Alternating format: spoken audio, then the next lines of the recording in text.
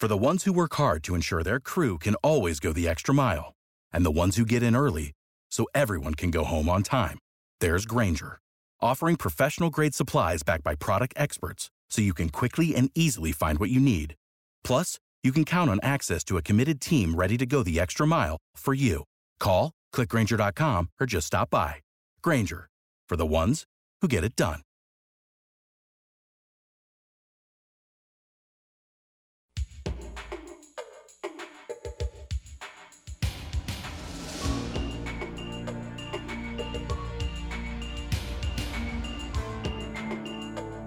This is Sandy Clough and Chandrotar on Mile High Sports. The Denver Nuggets get back going tonight. Of course, they have a, usually used to call these home and homes, but it is really a home and home for the home and home for the Denver Nuggets, who play 2 straight home games against the Portland Trailblazers, but they will do it with the day in between. They get the Trailblazers tonight. They get the Trailblazers again on Sunday. Joining us now to discuss it is the Denver Gazette's Vinny Benedetto. Of course, you heard Vinny on the show before. You can follow him on social at VBenedetto. Vinny, thanks so much for joining us. With the Nuggets now at this stage with the All-Star game looming, Nikola Jokic misses his last game. The Portland Trailblazers had maybe their win of the season when they toppled Damian Lillard and Giannis Antetokounmpo as the Bucks came into town. How did the Nuggets feel about Nikola Jokic? Obviously, with the situation with Joel Embiid, rest now for top-tier players is a little bit being questioned. But what's the latest on Jokic, and what do the Nuggets really have planned for this year? How much of this is just, how much are they worried really about fatigue? Yeah, we'll find out for sure in the next 10 or 15 minutes when we get Michael Malone pregame. But I feel like this was missing the Oklahoma City game was more of a preventative measure than it was something to be alarmed about. The last few weeks and for most of the season, whenever he's come out of the game, he's had some sort of like medical wrap around his lower back. And I think, earlier in the season when he didn't make the trip to Los Angeles for the Clippers game where Reggie Jackson and DeAndre Jordan had those great games, he stayed at home for both those trips. So it wasn't like there was ever really a chance he would play. So I don't think there's a ton to be alarmed about, and I wouldn't be surprised if we see him back out there tonight. Really? Because I was going to be, and I know, again, Malone speaks at 5:15, and we'll know a lot more then. This isn't hockey. They usually aren't quite as coy about injuries, especially minor ones that aren't going to keep someone out long. But as far as necessity is concerned, I thought the Nuggets played very hard the other night. They knew it was an important game. They fell a little bit short. Even with its win the other night, Portland is still 15-33, ahead of only San Antonio in the Western Conference. Shouldn't the Nuggets expect, with or without Jokic, to win twice this weekend? Oh, yeah. Yeah. It's just one of those deals, like, Jokic wants to play if he can play. Like, getting him to take games off in the past has been an issue. Maybe something has changed a little bit now that he's been exposed to those long postseason runs. Maybe he's a little more willing to take a rest night or a preventative measure night. But for the most part, I think he's a guy who wants to be out there. And, to your point, though, whether or not he plays, they should go 2-0 Friday and Sunday. Right. Yeah, and for the Nuggets at this stage, they find themselves in a pretty tightly packed top of the Western Conference. And we've argued this on the show a few times for the Nuggets. This team is good enough that you're looking at inexperienced teams ahead of them, perhaps in Minnesota to a lesser extent, Oklahoma City to an extent, in which we'd argue that we'd still, even as the lower seed, believe the Nuggets would be the better team. How much of this season has been managed in the way that the Michael Malone and even the Nuggets players have kind of here and there, especially earlier in the season, perhaps we're sleepwalking through a couple of games. Have you gotten the impression that is tightening up, or is there a massive amount of concern because being in the top 4 spot for the Nuggets looks almost automatic? Yeah, and I think, we look at the last 10 games. Last time I was on was before the Boston game was earlier in that pretty tough 10-game stretch, and to go 7-3 in that stretch, and one of those losses obviously coming in a close game where Nikola Jokic doesn't play on the road. I think you got to be pretty encouraged with where the Nuggets are at, and I think they've certainly dropped some games in the first 49 or 50 games of the season that we wouldn't have chalked up, when you're just looking at the schedule before the season. But I think, if anything, some of that had to do with guys playing themselves into shape to start the season. It was, long run through the playoffs and quite a celebration afterwards. So I think some of those losses that we wouldn't have predicted earlier in the season had maybe more to do with that, or a little bit of a championship hangover. But I think, these last 10 games, looking at those, it's pretty encouraging sign that these guys are gearing up, to be at their best when it matters most. It is interesting, and I know a lot of these games, particularly the ones against Houston, were earlier in the season, but that they are 2-6 against Houston and Oklahoma City and 31-10 against the rest of the league. So apart from those two teams who have both beaten them 3 times, the Nuggets have done just fine regardless of injury, regardless of timing, regardless of home and road. They're winning more than 75% of their games against 27 of the other 29 teams. Yeah, and including Boston. Including Boston. I think, those Houston games, I wouldn't be surprised if Jamal Murray missed. I think maybe 2 of those were during his hamstring injury. Right. At least which, 2. Yeah. Obviously not ideal, but you look at some of those games, and both Houston and Orlando, I think, are pretty talented young teams that would obviously get up for a chance to beat the defending champions. So it's not all just, the Nuggets, not being at full strength. I think there's a piece to going up against young teams who see themselves as championship contenders, maybe not this season, but in the next couple I agree seasons. with you, and they aren't afraid of the Nuggets. You're exactly right to throw Orlando in there, because if you throw Orlando, it's 2-8 against Houston, Oklahoma City, and Orlando, and 31-8 against the rest of the league. But they do you agree with that theory? Because I think there are 2 ways of looking at it, that maybe the Nuggets would struggle some against teams who have had championship level experience, even those like Boston who have not won a title, but they've handled those teams pretty well. It's the young up and coming teams who haven't learned to fear the Nuggets the way Golden State and the Lakers obviously fear the Nuggets. Golden State and the Lakers have no confidence under any circumstances that they can ever beat Denver out of a ball game. Yeah, I'm definitely with you. I think on those 2 teams kind of having their chances, that door seems pretty close. Vinny, with the trade deadline now less than a week away, the Nuggets, because of their salary cap situation, probably they don't have the wherewithal or the ability to make a trade. But obviously they would probably like to add a little bit to the bench. Maybe the buyout market is a better place to go shopping. But for this trade deadline, presuming the Nuggets are sitting it out, is there any concern about any of the other teams in the West making significant moves that might threaten them? Yeah, looking at Oklahoma City, I was there on Wednesday, if I have my days right. They've got all the assets in the world. If they want to go out and kind of push all their chips in and go for it in the next season or 2, they could do it. But I think, if they don't, I think they'd be wise to hold on and extend their timeline a bit, just because what does one veteran do for this young team right now? Maybe it helps them get to a conference finals, but I don't know if they would have enough to go all the way. But, they're a team that they were the first team to come to mind that, if they pooled some of their draft picks and really went after it, that they could just put together a lineup that would maybe concern some people. I think they could really use a bigger true center than Chet Holmgren. If there was a playoff matchup between the Nuggets and the Thunder, I think Chet Holmgren would be in a pretty bad place physically by the end of it. We'll put it like that. Yeah, terrific way to put it. He is Vinny Benedetto of the Denver Gazette. Make sure you give him a follow at VBenedetto on social media for all the latest with the Nuggets, because he is there with the team all the time. Trade deadline just a handful of days away on the 8th. Vinny, thanks so much. I know that Coach Malone is about to speak, so we will let you go so you can catch that. Have a wonderful evening and a wonderful weekend. Thanks for the time. Awesome. Appreciate you guys. All right, thanks so much. Vinny Benedetto joining us from the Denver Gazette. And when you look at that potential trade market, I mean, the Nuggets they're out. Okay. It's just that simple. They're out. They really cannot participate because some of the things have changed. Remember, because when you deal with the new rules under the new CBA from a couple of years ago, especially when it comes to the taxes. It's interesting because now one of these changes is already in.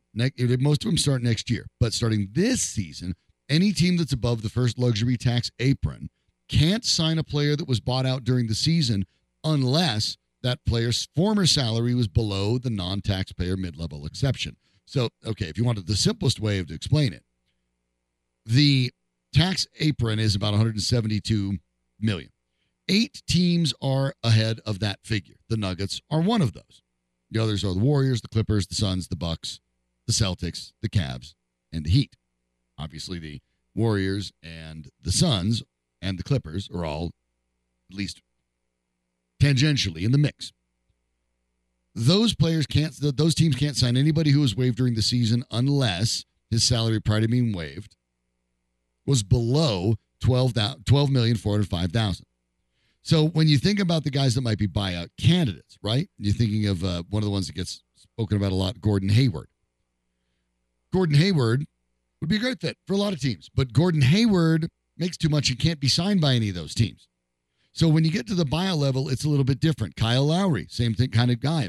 Maybe the buyout, but you can't sign him. PJ Tucker, can't sign him. The names that you know that you think might be significant enough to get themselves minutes on the Nuggets probably can't be signed by the Nuggets because the Nuggets need to go discount shopping even in the buyout. Not even because of their own cap situation, but because they simply can't sign anybody whose contract was over $12.4 million at the time they were bought out. And that really is going to limit the amount of players that make an impact for Denver. This is kind of, Sandy, barring something strange, maybe a team really wants Zeke Naji and take that off of their hands, but that jumps to almost $9 million next year, which is a further reason that contract. I know the Nuggets were trying to make a tradable contract, but it was a bad choice.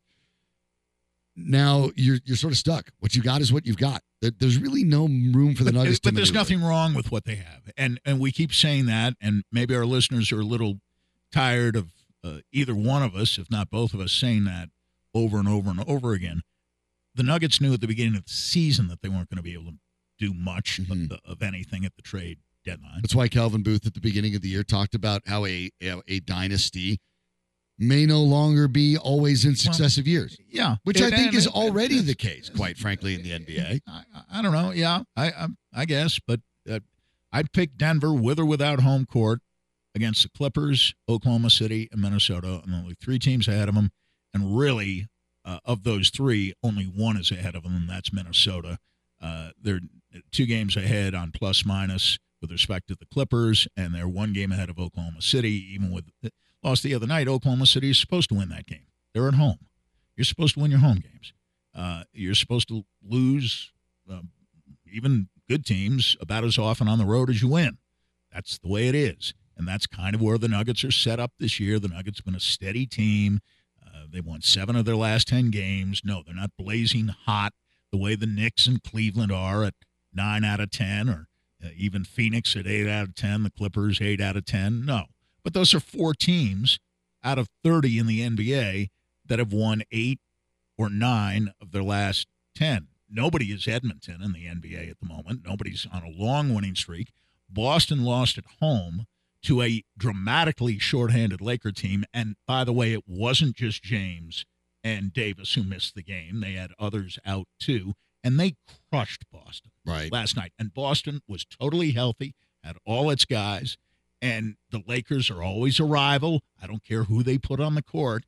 And the Lakers basically blew out the Celtics. They had a huge lead for most of the game. Boston would make 1 or 2 runs. The Lakers would answer. The Lakers outplayed the Celtics. The Lakers are not a better team than the Celtics, but the Celtics have gone from being unbeatable at home to being eminently beatable at home to the point where they've lost within, the last couple of weeks? Mm-hmm. When were the Nuggets there? 2 weeks ago? Right. Yes. Roughly. All right. Yep. They've lost 3 games at home in 2 weeks. But the Nuggets lost 3 games at home in 2 weeks all year? Not even close. No.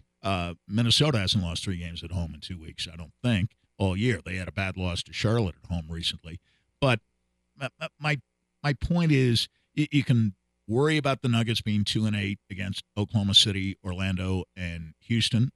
And to me, that's more of a legitimate concern than there being 2-5 against Minnesota, Boston, and Oklahoma City, and the Knicks. You throw in the Knicks game. But, again, the Knicks are red hot. The Nuggets lost to Cleveland earlier in the year, not during the last 10 games. Cleveland's won 9 out of 10. But I keep saying this. The Nuggets had a bad loss at home to Houston. Early in the season, Houston was almost unbeatable at home. Right. When the Nuggets played them twice they started in a out short great stretch of time. You're right. They have literally had no other bad losses except at home to Orlando when Orlando was shorthanded, the way that the Lakers were last night. Mm-hmm. They had maybe even more shorthanded than the Lakers were last night, and the Nuggets had a huge lead literally the night after coming from whatever it was, 18 points down in San Francisco to beat the Warriors. They had an 18-point lead themselves in the third quarter and blew the ball game to Orlando and just ran out of gas. It was the second end of a back-to-back. They ran out of gas. They took Orlando lightly, and they lost that game. I'll forgive them out of the 49 games they played, 2 stinkers. And the game the other night was not a stinker. They played without Jokic. They played about as well as they could have reasonably been expected to play. They played an outstanding defensive game against one of the top 3 or 4 offensive teams in the league. Yes, Oklahoma City was a bit shorthanded, but they weren't missing a Jokic. And they did have Shai Gilgeous-Alexander, who was the MVP candidate on their team. And they did have Chet Holmgren, who's a hell of a player. Yeah. But, losing to 105-100 to Oklahoma City was not a bad loss. There's no shame. Losing one of these games to Portland with or without Jokic would constitute a bad loss. I suspect, and we'll find out soon enough. We'll let you know when as the show goes along. But I do suspect that Vinny is right. Nikola Jokic will play because that's what Nikola Jokic does. He doesn't really like to sit out games. If he's not seriously hurt, he took one day off to be sore. If it's at all uncertain, don't play him tonight and play him Sunday. I agree. That's what the Nuggets probably should do. We'll see what they will do. We'll keep on track of that for you. Of course, the game tonight at 7 p.m. It tips off. We'll get more into the preview for the specific game a little bit later. But an interesting story making the rounds. ESPN made a suggestion that the Denver Broncos might be able to move up in the draft. Not a little, but a lot. And it would take one of their significant players in order to do it. Sandy and I maybe disagree on whether they should, although we could also argue in whether it's even remotely possible. We'll talk about the Broncos, quarterbacks, and Pat Surtain when we get back on Miley Sports. Tonight, there's a party on the rooftop, top of the world. Tonight, and we're dancing on the edge of a Hollywood sign. I don't know if I'll make it, but watch how good I'll fake it. It's alright, tonight. Without the ones like you, who work tirelessly to keep things running, everything would suddenly stop. Hospitals, factories, schools, and power plants, they all depend on you. No matter the weather, emergency, or time of day, you're the ones who get it done. At Grainger, we're here for you with professional-grade industrial supplies. Count on real-time product availability and fast delivery. Call, clickgrainger.com, or just stop by. Grainger, for the ones who get it done. Impossible.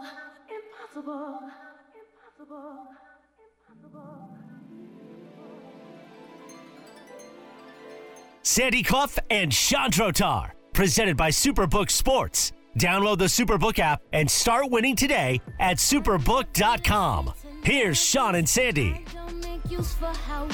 As the Denver Broncos try to find their next franchise quarterback, an article over at ESPN today and made arguments as what the Broncos could do to trade up and maybe even get Caleb Williams. And they suggested that it might be the case to do it. It would cost second and third round picks in 2025. They're number 12 in this draft, of course. Well, yeah. And it'd be a Lawrence Welk deal. A one and a two, a three. And they already did that 43 years ago for one Matt Robinson. Actually, it was 44 years ago after the 79 season because Matt Robinson impressed the otherwise estimable Robert Red Miller, the head coach, and the Jets, with Matt Robinson at quarterback, beat the Broncos out of a ball game in 1978. And the Broncos were otherwise a 10-5 football team that year. That was the first year of the 16-game schedule. And Red loved him some Matt Robinson at that point.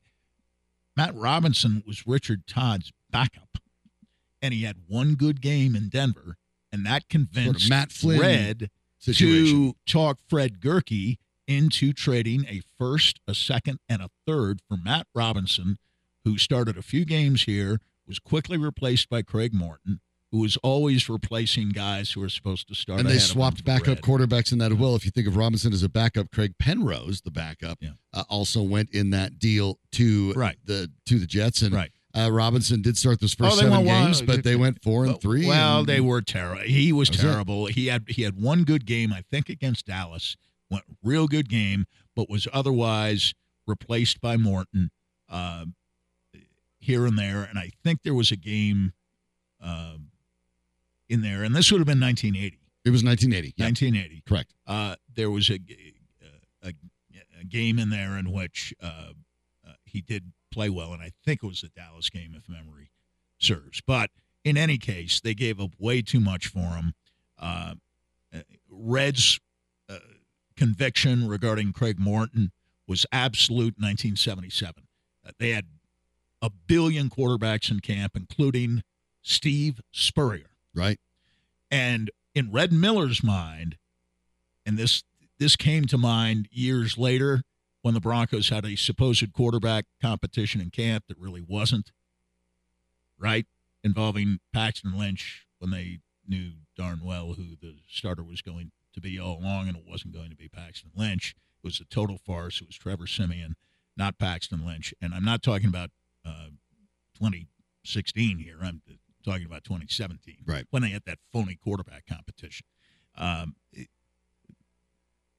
Red was convinced that Morton was going to be his guy. After that year, just about every one of Red's last 3 years, in fact, I would argue every one of Red's last 3 years, at least in training camp, he was looking to replace Craig Morton at quarterback. Put it this way, if it's a fun little thought exercise, right? And I would say that even though I do have questions, because I questioned Caleb Williams' 2023 season, I did not question his 2022 season. But I do have questions about the 2023 season, and I'm not entirely convinced that he's the generational Andrew Luck type quarterback that a year ago people were thinking. I'm not either. That said, if it really only cost you a future second or third, swapping your first-round picks and Pat Surtain, I'd do it in a heartbeat, because this is a quarterback desperate league. I do it too. But here's the thing. The Bears are never going to do that. The Bears may not, at this point anyway, be actively shopping a pick. But I think they're open for business regarding the pick. They will get a lot more. Even than a after swapping last year. of picks and a second and third for next year. They get a lot more. Caleb Williams, even after a 2023 season in which he certainly dropped in the eyes of a few, is still considered a very good NFL prospect, but maybe not that generational guy. But nobody has ever wavered. I'm sorry, I misspoke. They'll get a lot more for the number one pick. Correct. Right. But no one has wavered that Caleb Williams is going to be the number one pick. Nobody. I mean, it's never moved, even with a drop off from last year to this year. And look, here's what when you look at what the Panthers traded last year to move up to get Bryce Young. And Bryce Young was not considered the prospect that Caleb Williams is, even now, let alone the 2022. No, he really was. The Panthers gave up the number 9 pick. Yeah. The number 61 pick in the current draft. Their first rounder in 2024. Yeah. Their second rounder in 2025. And DJ Moore, who's one of the best younger receivers in the league. Absolutely. To move up 8 picks. So that's a first rounder, a second rounder, their own first rounder in a pick swap, and another second rounder at 61. So they give up basically 2 firsts, 2 seconds, and DJ Moore to move up 8 spots for a lesser caliber prospect. And you think the Broncos could move from 12 to 1 with Surtain, a pick swap in the first round, and future second and third? Get out of here. No chance. The Bears would never Broncos make should that do deal. it in a second because it's worth the gamble. The point, it will never happen. The point was made today. The Chicago Bears, under Matt Eberflus, defensive-minded head coach, play primarily zone. They have another cornerback who's pretty good. His name is Jalen Johnson. Now, he's not Patrick Surtain. He's not as good as Surtain, but he is a top-level corner. They're honestly, talk about two astronauts without a space program. They're going to pay top dollar for two corners when they're in zone most of the time.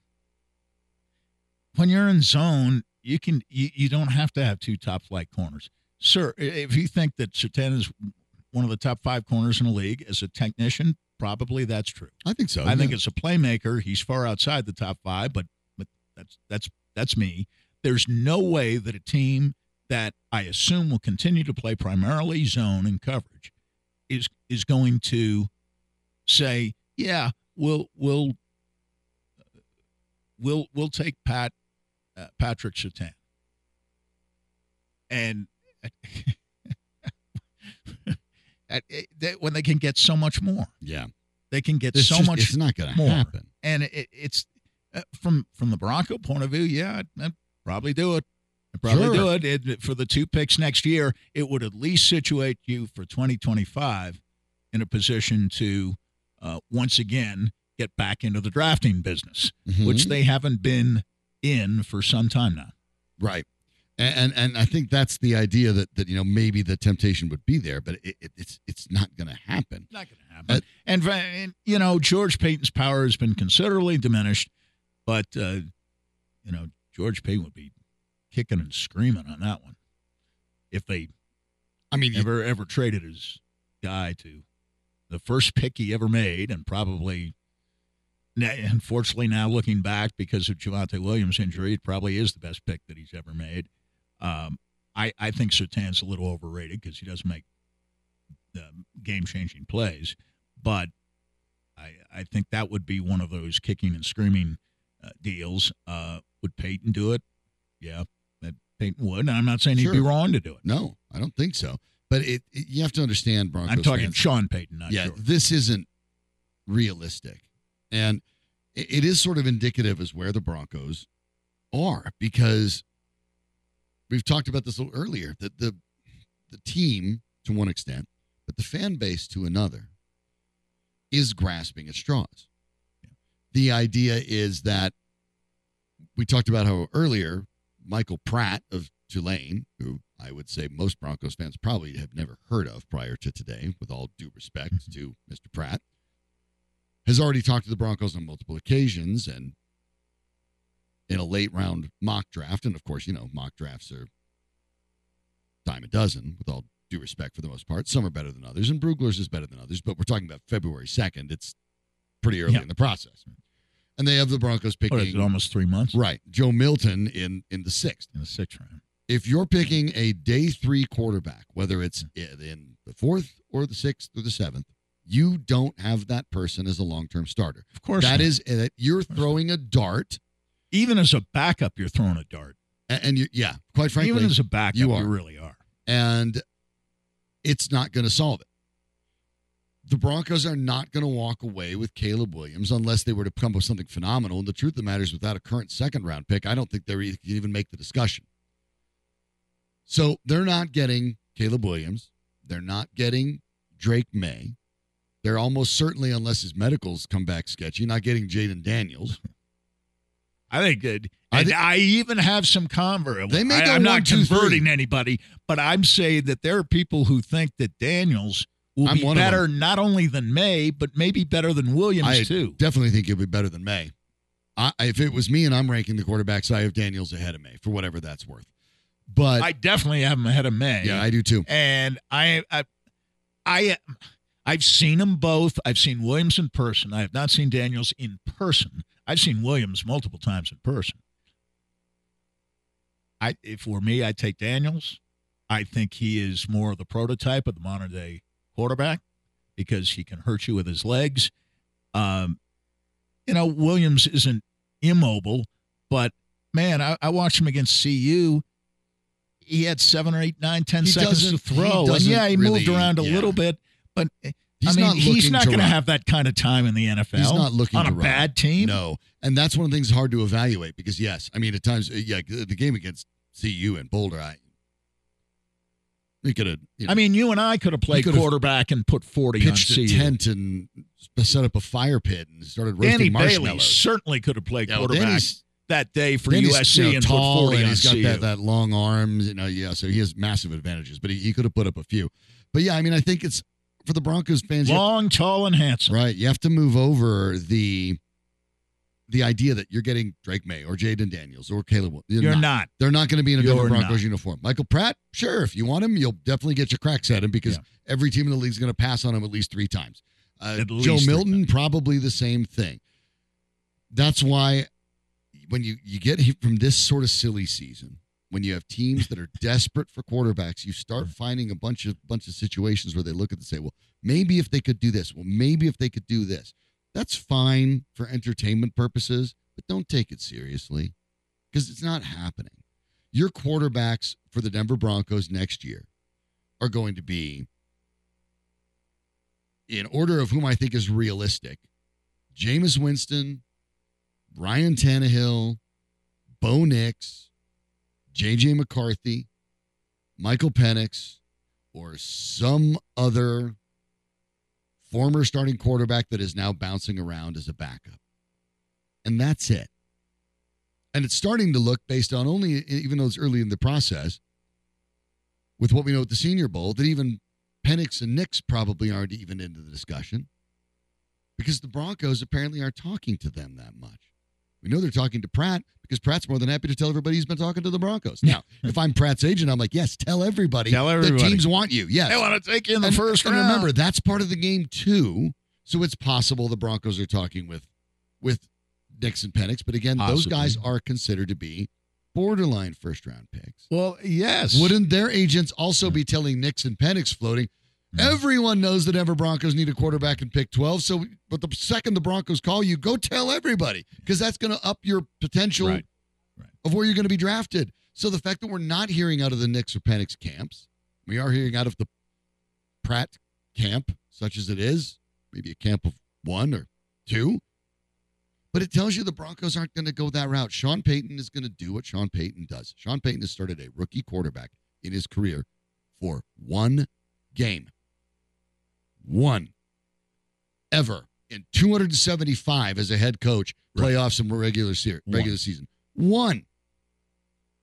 We know that Sean Payton is a guy that is comfortable getting guys he already knows, guys he wants to work with. That includes in the front office and on the field and on the sidelines as coaching staff. Sean Payton likes familiarity. Yep. He likes people that already do the things he wants them to do the way he wants them to do it. And everything indicates that he's not going to immediately hand the reins over to a rookie quarterback. So I look at the idea of a Pratt or a Milton and say that actually would be an MO for Sean Payton because, okay, if they happen to blossom, cool, and Sean Payton could take the credit for it for his coaching, but he doesn't have to play them because they're 4th or 6th rounders. Exactly. There's no pressure to play them, so he doesn't have to play them. So sure, you can pick a Pratt or a Milton because if they happen to ever play, cool. But you get the credit for that because you could pick this low-round guy. And you get no blame for taking a guy in the 4th, 5th, 6th round. No, and if they don't pan out, oh, well, he's a low-rounder. It's a gamble anyway. But if you pick a guy 12th. Day 3, no pressure. Or you trade down and you pick him, let's say, 23rd or 24th, you got to play him. And if he fails, you know who gets blamed? If you play him, Sean Payton. If you don't play a quarterback you draft in this situation in the first round, heck, the Broncos felt pressure to play Paxton Lynch in 2016. I mean, let's be honest here. And actually, you know what? His best camp relative to the competition was not 18. Yeah. It certainly wasn't 17. It was his first year. It was his first. That was the best chance he had to win the job because the story of that camp was that Mark Sanchez flamed out. Right, which surprised people for some reason. I told everybody that wasn't going to work, but anyway. I was hosting a show with Brandon Stokely at that time. Right. And the day they made the move to get Mark Sanchez, we both laughed out loud. Right. Like didn't stop for a this while. Isn't going to work. I mean, obviously. This is their idea of a solution. Yeah. And we came to know, or I came to know later on that, well, Mark Sanchez is not the veteran quarterback they really wanted. The veteran quarterback they really wanted was A.J. McCarron, who played brilliantly against them in the 2015 season. So for the Broncos, this is it's all put it this way. Sean Cincinnati Payton, wanted it first. I will give Sean Payton credit for this, and I mean this with no sarcasm whatsoever. He is consistent. That's not a bad thing. Now, the consistency has to be successful, but Sean Payton is consistent. Sean Payton wants to be sure that if the quarterback plays well, it's because of Sean Payton's coaching. If the quarterback didn't play well, it's because he was a long shot anyway. But if you have a guy picked in the top 12 or the first round, you have to play him immediately because, look, if Bo Nix or Michael Penix can't beat Jared Stidham out for the job immediately, then you already made the wrong pick. Right. And so this is too much of a risk. They Listen, won't do it. I know of, and let's see if I can align them properly, at least 4 Bronco quarterbacks who have been better analysts / coaches than they were quarterbacks. Brian Griese, Chris Brian Sims. Griese. Chris Sims I hadn't thought of, so maybe that's 5. Okay. Griese, Sims, Tebow, Osweiler, Sanchez. All better analysts / coaches than they were quarterbacks. All 5. You're right. Tell me one You're out right. of those 5 You're right. who was a better quarterback than he was And an Tebow, analyst by the way, or a coach. And I say coach because Griese is now the quarterback's coach of the San Francisco 49ers, the current NFC champions. Right, unless he gets hired away as an offensive coordinator, which is a He distinct might, possibility. but that's right? where he is now. Right. And I'm saying he's a better coach and he was a better analyst than he was a quarterback. Same with Sims, who I'd forgotten about. And definitely true with Sanchez. We were at Sanchez this year on a Bronco game. I thought he was great. He was great. I I thought so too. I thought he was really good. Tebow, at least on the college scene, I thought he was much better analyst than he was a pro quarterback. Not a college player. Not a college elite quarterback, college but player. a pro college. Right. Pro quarterback. And Osweiler, who did one of the CU games, I thought he was great. I thought he was great. And keep in mind, we're talking about Brian Griese is the winningest quarterback that the Denver Broncos have ever drafted. Yeah, and Tim Tebow is the only quarterback the Broncos have ever drafted that has started and won a playoff game. Correct. Yikes. Well, the quarterback carousel keeps spinning. The Denver Broncos really aren't kind of on it, at least until it goes around a second time. That's the reality of it. The Nuggets will take on the Trailblazers tonight. We'll check in on the latest on Nikola Jokic. Take a look at not only this game, but the game on Sunday. We'll do that next on Mile High Sports. Be with my girl, she's so pretty. She looks fine tonight. She is out of sight tonight. Without the ones like you, who work tirelessly to keep things running, everything would suddenly stop. Hospitals, factories, schools, and power plants, they all depend on you. No matter the weather, emergency, or time of day, you're the ones who get it done. At Grainger, we're here for you with professional-grade industrial supplies. Count on real-time product availability and fast delivery. Call, clickgrainger.com, or just stop by. Grainger, for the ones who get it done.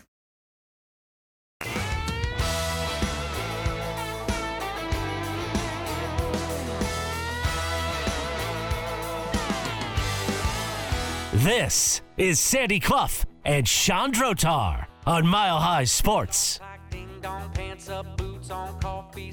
We will get to the Denver Nuggets in a moment, but as another trade potential target for the Avalanche moves on, the Winnipeg Jets added center Sean Monahan, considered maybe the next best center option on the trade market. Montreal got a 2024 first rounder and a conditional third. Good for Montreal. Monahan. That's Monahan a great is deal for Montreal. As a rental, that's too much. If I were the Avs, I wouldn't have even Winnipeg considered is that. desperate because other than Shifley, they don't have a center. Okay, they're more like desperate than the Avalanche. Center, right? They're more desperate than the Avalanche are for center play. Now, But you were talking about in Lindholm. Winnipeg's riding a wave right now, 17-4-3 in the last 24 games. They're one of the teams that's improved the most from, let's say, the first third or almost first third of the season through the almost second third of the season. They're going for it. Vancouver was going for it when they traded for Lindholm. They're going for it in Winnipeg. They don't care about the first-round pick next year. They don't care about the conditional pick in 27.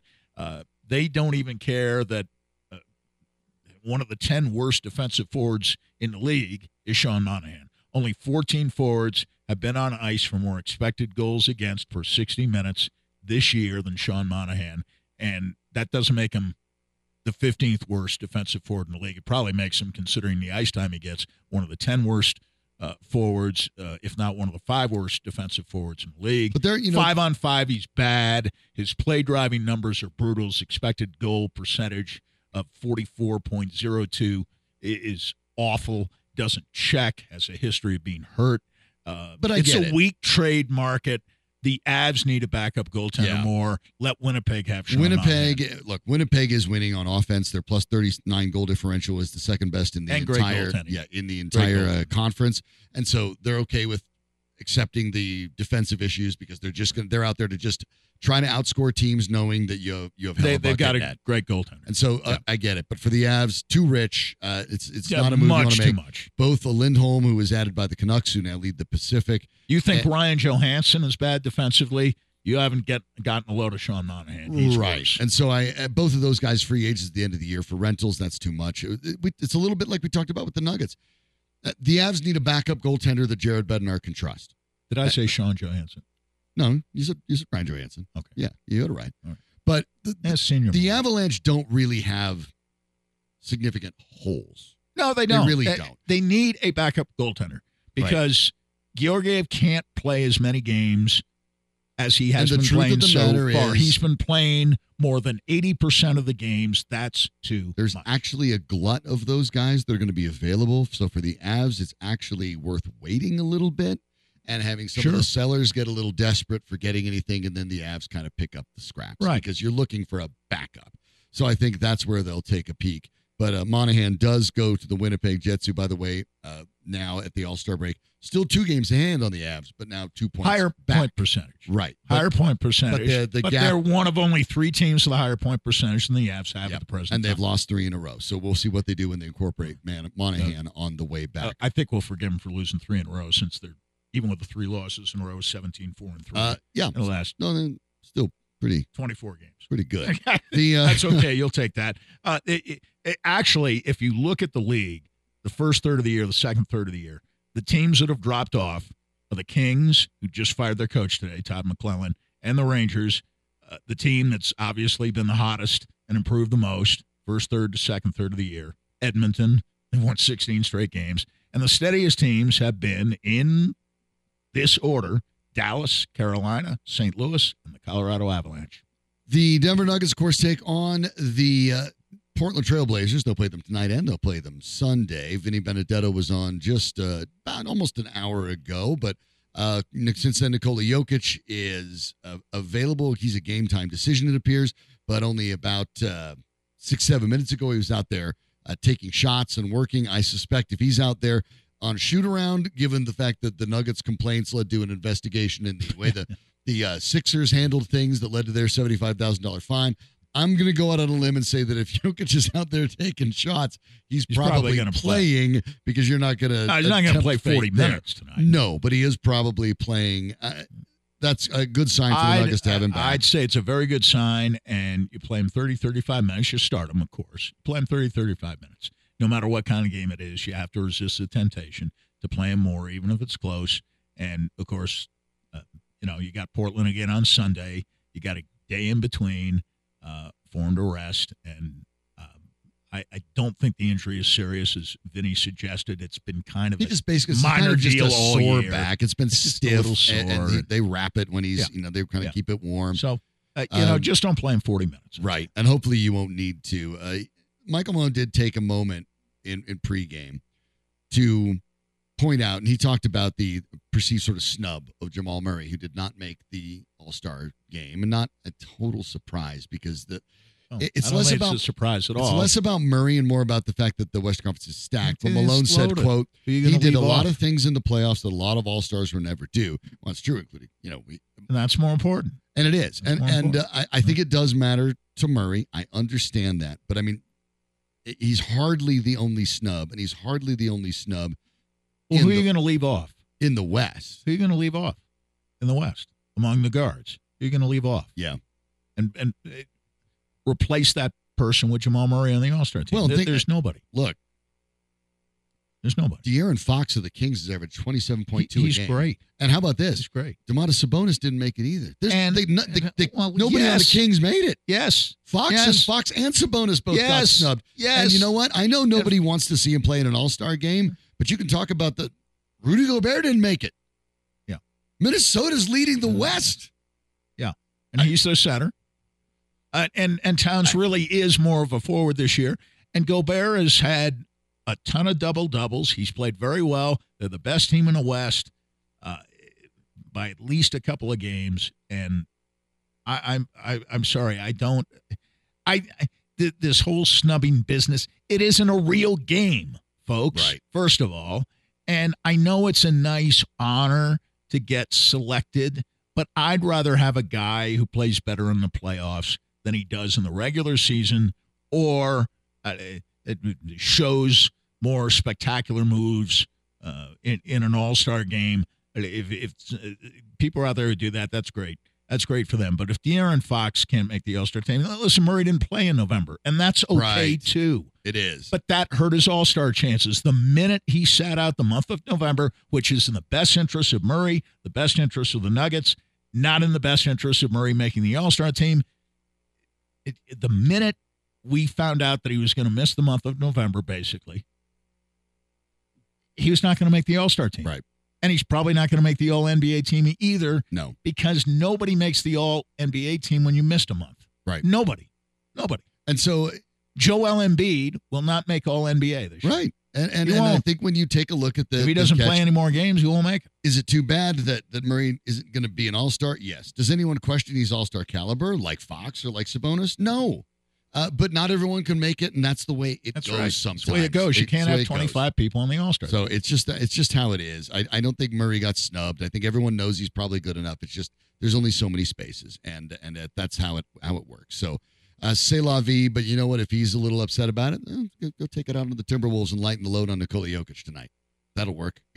Or at least on the Blazers. The Blazers. He might take it out on the Timberwolves, too. But they'll have to wait until they play. They'll have to wait until they play. They've only played once, though. Right. You can tell it's Friday, can't you already? I mean, goodness gracious. You're looking to get out. It must be. Next time you hear from me, I will be in Las Vegas next week covering the Super Bowl. Looking forward to that. Now, have fun. Be in here touching base with you as well. We'll go back and forth and hopefully bring some interviews that we can bring back to the show. Looking forward to all of that. So enjoy your weekend. Apparently it's going to be a little snowy. Be patient out there with your friends on the highway. And, don't like hit them and be cool and be slow and all that sort of stuff. So if you can get out and enjoy the Colorado winters and always do that as well. There's nothing to rush for.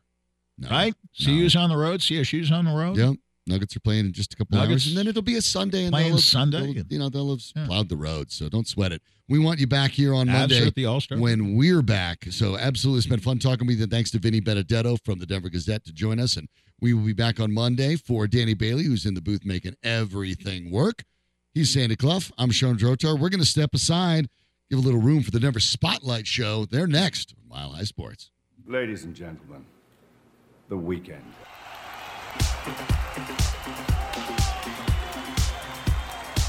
I saw the fire in your eyes.